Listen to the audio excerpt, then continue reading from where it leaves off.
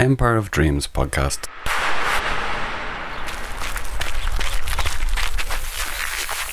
Empire of Dreams.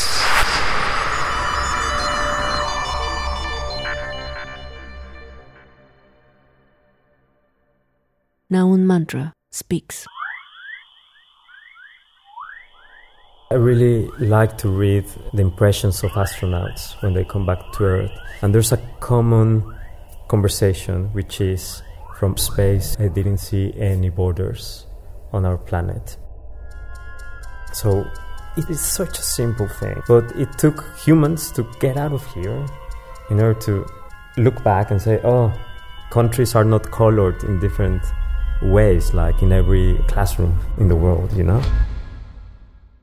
Actually, they all look the same. There are natural borders, of course, but they are not these imaginary lines that we've been drawing and that have caused so much to our kind and so much suffering. It's the result of wars and tensions and disagreement and championing differences.